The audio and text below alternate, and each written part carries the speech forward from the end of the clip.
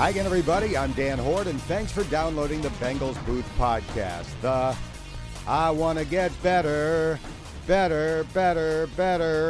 edition, as we take an in-depth look back at the Bengals' sixth straight loss to begin the season, 23-17, the final score in Baltimore. Coming up, you'll hear radio replays, locker room comments from players and coaches, and Dave Lapham will join me for post-game analysis. Plus, in this week's Fun Facts conversation, we'll meet the person under the pads as I'll talk to rookie Stanley Morgan Jr., who is obviously the son of Stanley Morgan, but not the former Pro Bowl wide receiver. We'll get to know the Bengals' Stanley Morgan in just a bit. All of that is straight ahead, but first, here's a quick reminder that you can have the latest edition of this podcast delivered right to your phone, tablet, or computer by subscribing on iTunes, Stitcher, Google Play, Spotify, or Podbean. It's the greatest thing since the search tool on ProFootballReference.com. When Lamar Jackson rushed for 111 yards in the first half against the Bengals on Sunday, it occurred to me we should probably know the NFL record for rushing yards by a quarterback just in case. So, at halftime, I went to ProFootballReference.com, clicked the play index, and then went to the player game finder. I entered any year, quarterbacks only, regular season or playoffs, rushing yards equal to or greater than 150, and hit search. In a split second, I had my answer. Colin Kaepernick rushed for 181 yards in a playoff game, and Michael Vick rushed for 173 in a regular season game. Lamar Jackson ran for 152 against the Bengals on Sunday, so he did not set a new record, but I was ready if he did, thanks to the search tool on ProFootballReference.com. Now let's take a closer look at this week's game. In addition to being the greatest field goal kicker of all time, Baltimore's Justin Tucker has become a weapon on kickoffs. Last week, in the Ravens' win over the Steelers, Tucker floated extremely high kickoffs near the end zone but not into it, forcing the Steelers to return the kicks. 3 times, Pittsburgh was pinned inside its own 15-yard line. Tucker tried to do the same thing to begin Sunday's game against the Bengals, but with a very different result. Wilson catches at the 8, charges past the 20, 25, 30, Come on, baby. And there he goes. Come on, baby. Brandon Wilson Woo. will take it to the house as the attempted kick inside the 10 fails miserably for Justin Tucker and the Baltimore Ravens. Brandon Wilson sprinting 92 yards untouched for a Bengals touchdown. That was the Bengals' first kickoff return touchdown since 2009 when Bernard Scott ran one back against the Steelers. It gave the Bengals a 7-0 lead without running an offensive play. Here's Alex Erickson on Brandon Wilson's return. Yeah, it's a huge spark. Anytime you start the game off 7-0 with 12 seconds off the clock or whatever it was. Great play by him. Guys up front did an unbelievable job as always, and obviously his explosiveness and all of that, his instincts took over, and he was able to make a play and helped us put us in position to win the game. And anytime you score on special teams, I don't know what the statistics are, but I guarantee you it raises your chance of winning by quite a bit. But it's not enough if you can't stop the other team from running the ball. Jackson keeps on a run to the left, crosses the 30, 35, 40. Now Lamar Jackson is sprinting down the field. Dre Kirkpatrick runs him down and makes the tackle at the 39-yard line of Cincinnati. A 36-yard run on Lamar Jackson's first attempt of the day. The Ravens drove 75 yards for a touchdown on their opening possession, and 71 of the 75 yards came on running plays. Now it's a pistol formation with a sidecar. Lamar Jackson keeping to the left. There's nobody there for the Bengals defensively. Lamar Jackson running toward the forward left pylon, and it's a touchdown for Baltimore. Jackson ran for 119 yards in his only previous start against the Bengals and had 85 at the end of the first quarter on Sunday. Here's Sean Williams. He's special. I mean, he can hit the edge and run like no quarterback that I've ever played against that I can remember at this moment. So, hats off to him. We just got to go back into the game plan. We face him again, and we kind of know the recipe. We got to stop him on first, second down, get him in the third down long, and keep him in the pocket and make him throw and beat us. But when he steps outside the pocket, he's as good as anyone, you know, and he also made throws outside the pocket, so they kind of won that today. Yes, Jackson can also throw the ball. On the Ravens' second drive, he completed 4 in a row, setting up an easy touchdown. First and goal from the 2. The Ravens line up in an I formation. They give it to Mark Ingram. He goes low, and he gets into the end zone for a Baltimore touchdown. It was 14-7 Baltimore at the end of the first quarter. The Bengals not only did not have a first down, they didn't have a single yard passing. But that began to change in the second quarter. Dalton drops back to throw. The protection is good. He fires over the middle of the field. What a catch by Auden Tate. Diving, arms fully extended. He came up with a football at the Ravens' 38. There's a penalty flag thrown late. The catch stood for a 17-yard gain, and Tate finished with 5 catches for a career-high 91 yards. Here again is Alex Erickson. Obviously, Tate has the size and the physical ability that a lot of us wish we had, being 6'5" and whatever he weighs. And, Andy and him got a good relationship of knowing where, Tate feels comfortable, and Tate knows where Andy feels comfortable. So they do a great job feeding off that, and he was able to find him and, really helped us drive down the field at the end especially. Each team added a field goal in the second quarter, and it was 17-10 Ravens at the half. In the second half, Baltimore played keep away. In the third quarter, the Ravens held the ball for more than 10 minutes as the Bengals only had 1 possession. Another Tucker field goal made it 20-10. Then in the fourth quarter, Baltimore put together an 18-play drive that took 9 minutes and 46 seconds off the clock. For the game, the Ravens finished with 269 rushing yards and held the ball for just under 40 minutes. Here's linebacker Preston Brown. It's tough. We think you have stuff bottled up. Guys going the other way. They're stopping, going all the way around, and then sometimes just miss tackles. So we got to go to the drawing board and see exactly how people keep hitting these runs, because every week you look up and it's a lot of rushing yards, and that's something that you never want to see happen. Is it a scheme thing? Is it something where they catch you off guard? I mean, what's kind of been the issues, Preston? I don't know. I don't think it's a scheme thing. I think coaches do a good job every week of preparing us for what we have, but we just got to make plays when they're presented to us. When we have tackles, because sometimes we have guys in the hole, but sometimes they do a great job of getting outside of us and no one even touches the guy. So we got to find ways to beat our blocks, beat our man, and tackle the guy with the ball. Justin Tucker's third field goal of the game made it 23-10 with 3:49 to go. For the third straight week, the Bengals offense failed to score a touchdown in the first 3 quarters. But as was the case last week against Arizona, the offense finally came to life in the fourth, putting together a 12-play, 75-yard touchdown drive. Bernard in the backfield as Dalton waits for the shotgun snap back at the 7-yard line. Trey Hopkins fires it back. Dalton back to the 10, steps up, scrambles, running toward the goal line. He's in for a Bengals touchdown. Second rushing touchdown of the year for Andy Dalton, the only 2 that the Bengals have on the ground this season. The extra point made it 23-17 with 1:28 left, meaning the Bengals still had a chance if they could recover an onside kick. Sure enough, Brandon Wilson did recover Randy Bullock's kick, but the ball only traveled 9 yards. It has to go 10. That gave the Ravens the ball, and they ran out the clock for a 6-point win. The Ravens had 500 yards of offense before kneel downs on their last 3 plays took the total backward to 497. But after scoring touchdowns on their first 2 drives, they didn't add another on their last 8. Here's Sean Williams. The one thing I feel like we could have focused on more was keeping Lamar in the pocket. But, he's a great athlete. He's a good quarterback, so he makes that team run. But in the second half, when we made adjustment, we really played well, held them to 3.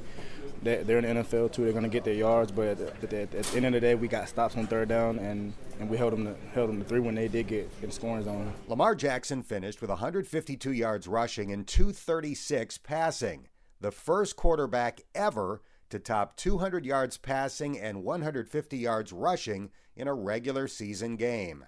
It all added up to the Bengals' 6th loss in a row to begin the season. Here again is Cincinnati native Preston Brown. Yeah, it's tough. I mean, I grew up seeing 2-14 teams and stuff that I never wanted to be a part of. So now I definitely try each and every game, try to get that first win, because we know the whole city what they want, and we got to get this win because the whole city's down because we're not winning any games. Since the Redskins and Jets both got their first wins of the season on Sunday, there are only two winless teams left, the 0-5 Dolphins and the 0-6 Bengals. After the game, Dave Lapham spent 5 minutes with Zach Taylor. Coach, I know another day of frustration for sure. I mean, their game plan that has been all year is to take the air out of the ball and control the clock, and they're number one in the NFL time of possession and in the per game and in the second half. I mean, like a 9.5 minute advantage in the second half of football games, and I think it was only 3 possessions for the offense in the second half. They did a pretty good job of playing keep away. They did. We really touched the ball for the third time there with around 2 minutes left.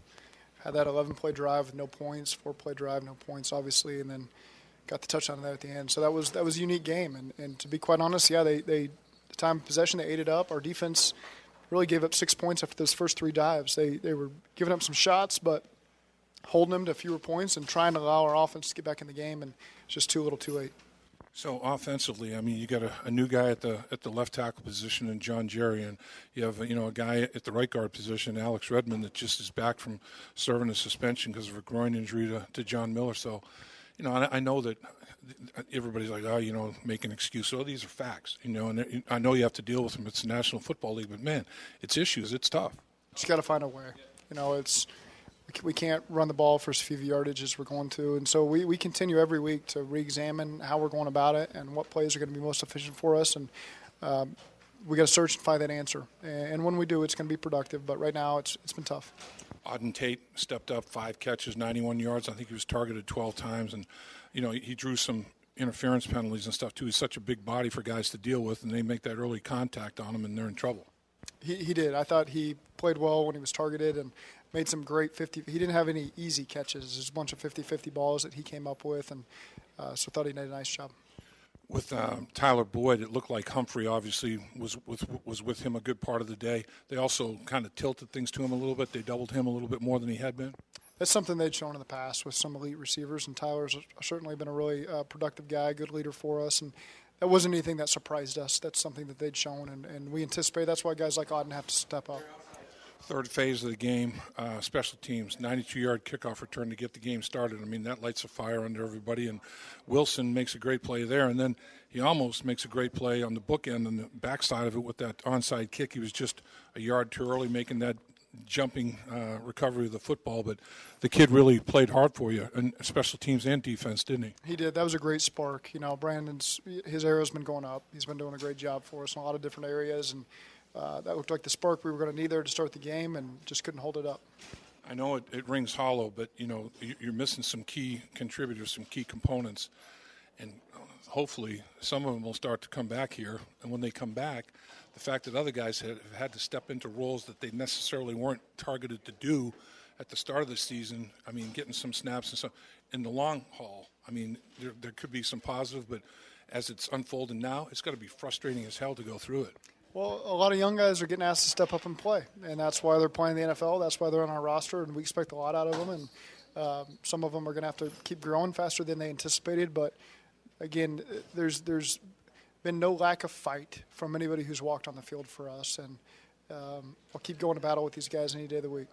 Yeah, I mean, you look at today, 6-point loss, been a 4-point loss, been a 3-point loss, been a 1-point loss. I mean, it's it's the defense, like we talked about earlier, gave up a lot of yards, but the game's not decided by yards; it's decided by points.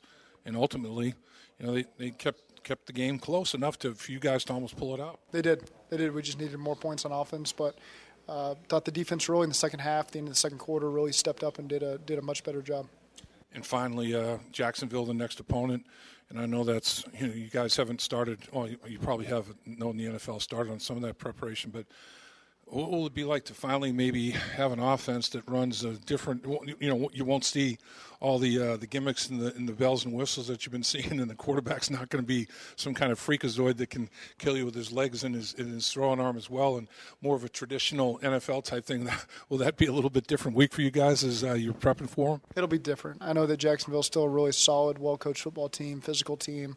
They'll present challenges in other ways, obviously, but it'll be a change of pace. Certainly, they're what they do schematically. Yeah, I mean, it's been almost like trying to defend a relay team out there. I mean, these guys are, at the quarterback position. I mean, you got an anchor on a 4x100 relay team that anybody would take. It's been a heck of a stretch for your defense, hasn't it? It has. But again, they keep trying to respond to the challenge, and again, in the second half, I thought the response was good. They kept the points off the board, and we just got to find a way to win as a team. Now time for some post-game analysis, and I began my conversation with Lapp by asking him about the disparity in the running game. 43 carries for 269 yards for the Ravens. That's 6.3 yards per carry. 33 yards on 14 tries for the Bengals. That's 2.4 per attempt. Take away a jet sweep. Alex Erickson has 17 yards, 13 carries, 16 yards for the Bengals on the ground. I mean, you just can't compete when it's that type of situation. Ravens ran it 43 times for 269, well over 6 yards a carry, a couple of touchdowns. You know, their MO is to run away with the football, play keep away, play hide. And the Bengals had 3 drives in the second half. So, you know, you're in a point where you have to get on the football field to try to mount a comeback. They did score a touchdown, but it was, you know, too little too late, as we said so many times during the course of this football game. I mean, the Baltimore Ravens basically played the game on their terms, and the Bengals have not been able to play any game on their terms this whole season. And, you know, they've lost by 1 point, 3 points, 4 points, 6 points. But, you know, this one didn't seem like it was just 6 points. Lamar Jackson is so tough. If he stays healthy, it's an incredible weapon, but it's dangerous to have a quarterback run that much. But not only do you have to worry about him taking off and running, he's hard to rush because as a pass rusher, you don't want to blow by him. And then when you're trying to cover people in the secondary, you always have to keep an eye open just in case he takes off and runs. Well, I think the 24-yard scramble that the Arizona Cardinals had at the end of the game when Lawson ripped up the football field and rushed past Murray, and Geno Atkins took an inside rush and he went 24, and that made an impression on some guys. And now you start to mush rush, I call it a little bit, where you're not rushing past the quarterback. You're trying to stay in your lane, put pressure on him, and try to squeeze the pocket on him. But he's clever. You know, I mean, he still finds rush lanes. He's a lot more. He's looking at a lot more reads down the football field. But eventually, if he doesn't like what he sees, he's going to tuck that thing and try to hit a distorted rush lane, and he's going to kill you. I mean, the guy, he did basically what he 50 carries coming into today's game.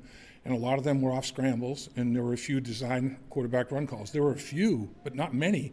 I mean, last year, 15 to 17 times a game with design quarterback runs. I think this year it's probably closer to 10 coming into today's game. I don't think there were 10 today, design quarterback runs. And then when he scrambled, he's such a weapon. I mean, he's dynamic. He's electric. I mean, anything you can think of, kid is he's an incredible football player. Nothing has come easily on offense right now. It seems like every yard is pulling out wisdom teeth.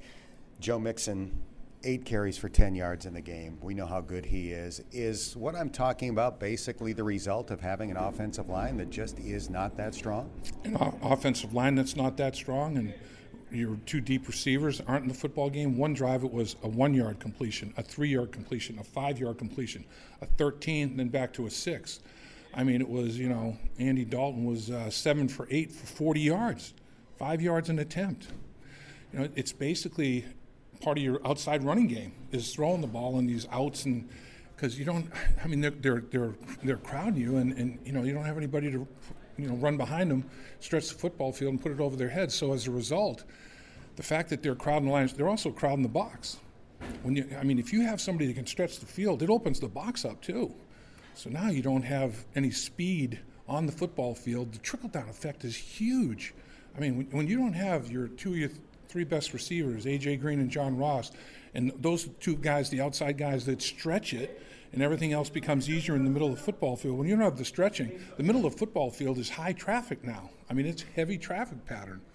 It's tough. That's why it is. It's like root canal surgery. Every single drive, it's like you have to be perfect, and there's only a few things you can do. Baltimore Ravens game plan was wide open to them. Bengals game plan was like, can't do this, can't do that, can't. All of a sudden you get 2 options. Baltimore's got 10 choices on, you know, 3rd and 4, 3rd and 2. Bengals have 2 choices on 3rd and 9, 3rd and 8. It's totally different dynamic. I mean, hopefully they start to get some weapons back. And, not to mention the offensive line. John Jerry did everything he could. That's the fourth guy at the left tackle spot. And Alex Redmond's been back a week, and he's playing in the right guard spot because of an injury to John Miller. So, more issues in the magazine stand, man. The Bengals did not have A.J. Green. They did not have John Ross, and the Ravens did a good job of taking Tyler Boyd away. You got to throw it to somebody, and Auden Tate had the best game of his young NFL career. He did. Targeted 12 times, 5 catches, 91 yards, made contested catches. He also drew interference penalties and, illegal use down the football field of hands and early hits and all that sort of thing. He's so big. These defensive backs trying to get around him are having difficulty.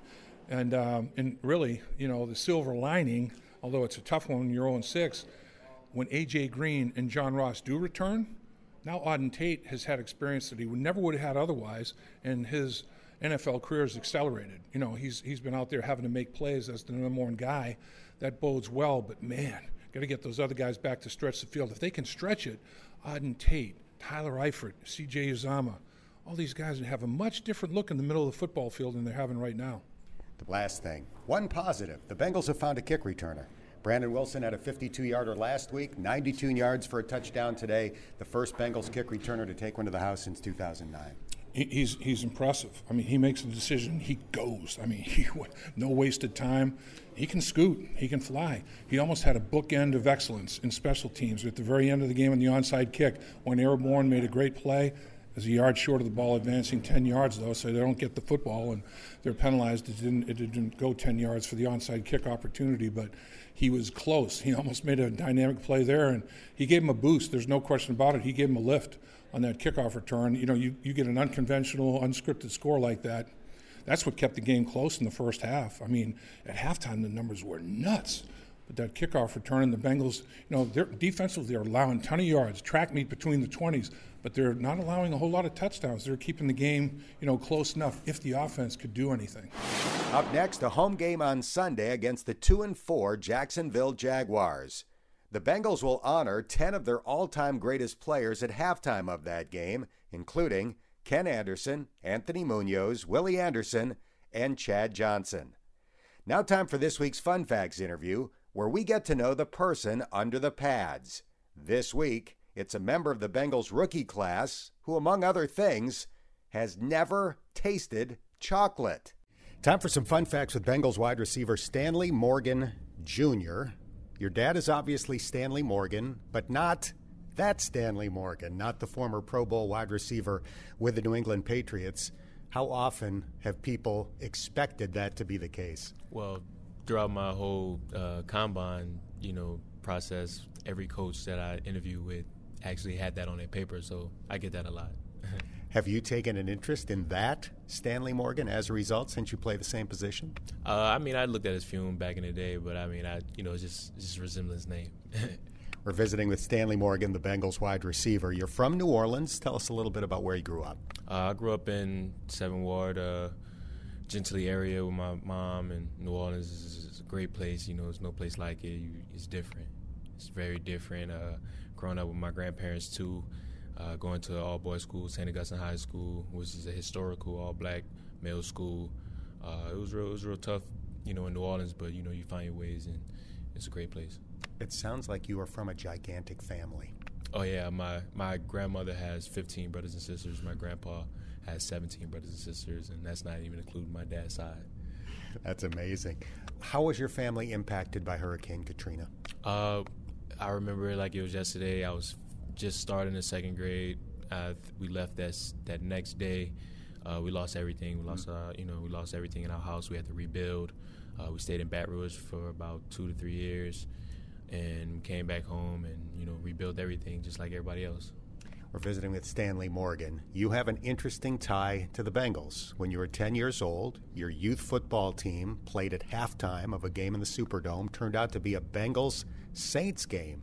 What are your memories of that day? I remember just coming out there playing with my youth team before the national anthem, and standing there right behind me was Chad Ochocinco, and that was amazing to me. He tapped me on the head, and I remember it was like yesterday. He just said, "Keep working, little man." I remember it like it was yesterday. Did you tell your mom after that game that this is what you want to do for a living, to play in the NFL? Oh, of course. I mean, it was a Tulane camp. You know, we did it like 3 years in a row after that, you know, and that's just what I wanted to do for the rest of my life, you know, being in that dorm and just seeing it, and it was amazing. Stanley, you mentioned that you played at St. Augustine High School. One of your teammates was Leonard Fournette, the great LSU running back who's now in the NFL with Jacksonville. What was he like as a high school kid? It's funny because he always looked that way, but he was very, very, very humble guy. You know, he's very, you know, young, active. You know, as a kid, you know what I'm saying, in high school, he was very loving and just being active and fun around his teammates. But he's a different guy, you know, when you get to know him. He's like one of my best friends back home. He had to be intimidating for the high school teams you played against. Oh, yeah, of course. I mean, we would give it to him on 4th and 15. He'll get a first down. Sometimes he'd get a touchdown. You know, he was very intimidating. So you were a great high school player and could have gone just about anywhere. Ohio State, Clemson, Florida, Georgia, they were all interested. But you visited Nebraska, and it sounds like it was love at first sight. It was my only official visit that I took. It was love at first sight, coming out of that tunnel, that red carpet, touching that horseshoe. I mean, it was no place like it, and I couldn't, you know, leave without staying there, you know, not being a part of that. Why was that the perfect fit for a kid from New Orleans? Just to get a different view of, you know, being in New Orleans, you know, it's kind of like a fishbowl down there. You know, it's hard to get out of there, you know, so had my chance to get away from New Orleans and really focus on myself and focus on my craft, and I had a great coach out there, so that was the right way for me to go. We're chatting with Stanley Morgan. You are the all-time leader in Nebraska history in catches, receiving yards. You're the first wide receiver to have a 1,000-yard season for the Cornhuskers. What do all of those achievements mean to you at such a historical program?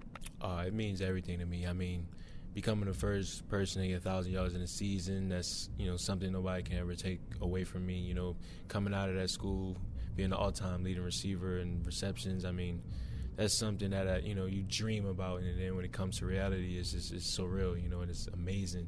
You know, I think it's just you know, my family behind me that pushed me, and everybody from New Orleans that pushed me, you know, and everybody from New Orleans that's behind me.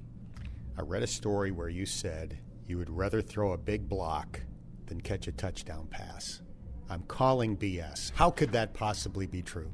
I mean, it really isn't. I mean, I fell in love with blocking just because of that guy you named earlier. I mean, Leonard Fournette. I mean, you really find who's different about the game. You find your love for the game, and my love for the game is just seeing everything go right for my teammates, and not only just myself, but just my teammates. You know, I'm a team player, so that does make me feel great. Looking back at scouting reports going into the NFL draft, you were widely projected to go somewhere between the 4th and 6th round and then wound up going undrafted. Was that bitterly disappointing? To be honest, when it happened, it was, you know, kind of sad, you know, but then the next day I just kind of switched it, you know, like this is an opportunity for me, you know, this is an opportunity to make history again, you know, coming from out the bottom and really grinding it up and really focusing on my craft, and this can be another step in history for me, you know. The Bengals were delighted that you were available and signed with them as a free agent. What appealed to you about Cincinnati? Just the opportunities here and the coaching staff. I met with those guys at the Combine, and just knowing the opportunities here and coming in, I mean, it was everything I expected. The teammates are great, you know, they help, and the coaches are great, you know, so it was a perfect fit. You got activated to the 53-man roster before Week 5 against the Cardinals and made your first NFL catch. Was that on your first offensive snap? Yeah, it was. Actually, it was on my first offensive snap. That's pretty cool. Yeah, it's pretty cool. Does that reinforce to you when you make that first catch that, all right, I've made it? Yeah, getting that first catch was all right, yeah. You know, you've made it. Now it's time to step it up a notch. You know, let's turn one catch into two into three into four, and you know, next thing I know, I can be a number one receiver on the team one day. A few more fun facts for wide receiver Stanley Morgan. If you could meet anybody in history, athlete, politician, religious figure, whatever it might be, who would that person be? It would probably be Shaq. Shaq? Yeah, Shaq. Why Shaq?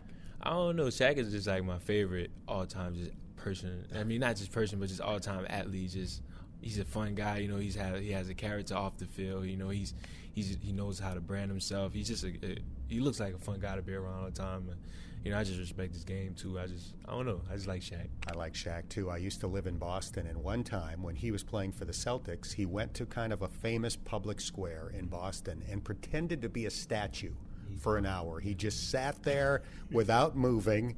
People came up. They tried to get him to smile or talk and took pictures with him. To me, that was a perfect Shaq moment. And that's why I would love to meet Shaq. That's perfect. That's a perfect example. Do you have any hidden talents? I can sing a little bit, I guess. Do you want to show off? Nah. Nah, I mean, that's about it. I mean, I never ate chocolate before in my life. You've never eaten chocolate? Why? I just don't like the smell. It just creeps me out. Wow. You are the first person to ever tell me they have never eaten chocolate. Someday we'll break you down. All right, if singing is your hidden talent, is there something that you are absolutely terrible at? I'll have to say basketball. Really? I cannot shoot to save my life, but I could go up and get a rebound. That's about it. Call me the board man, but anything else, I am terrible. Did you play as a kid? I played basketball as a kid. I was just a rebound, dish it out. You know, I get about 15 rebounds a game, but that's about it. See, the guys on the team that can shoot love to play with a guy like you. They'll just do the dirty work. Oh, yeah. Well, it makes sense. If you prefer blocking more than catching touchdown passes, then being the rebound and pass it out guy is a perfect fit. Yes, sir. I enjoyed this. Best of luck this season, and thanks for the time. Thank you so much. All right, that's Stanley Morgan Jr. We want to remind you to come out and join us at our on-location radio shows this week. On Wednesday night from 6 to 8, we'll be at Bucketheads on Harrison Avenue for the Bengals Game Plan show. And then on Friday afternoon from 3 to 6, we'll be at Buffalo Wings and Rings in Fairfield for the Bengals Pep Rally show. A Bengals player will join us at each of those shows. That's going to do it for this edition of the podcast. If you haven't done so already, don't forget to subscribe wherever you get your podcasts. And if you have a moment, give it a rating or share a comment. 5-star ratings help more Bengals fans find this podcast. I'm Dan Hoard. Thank you for listening to the Bengals Booth Podcast.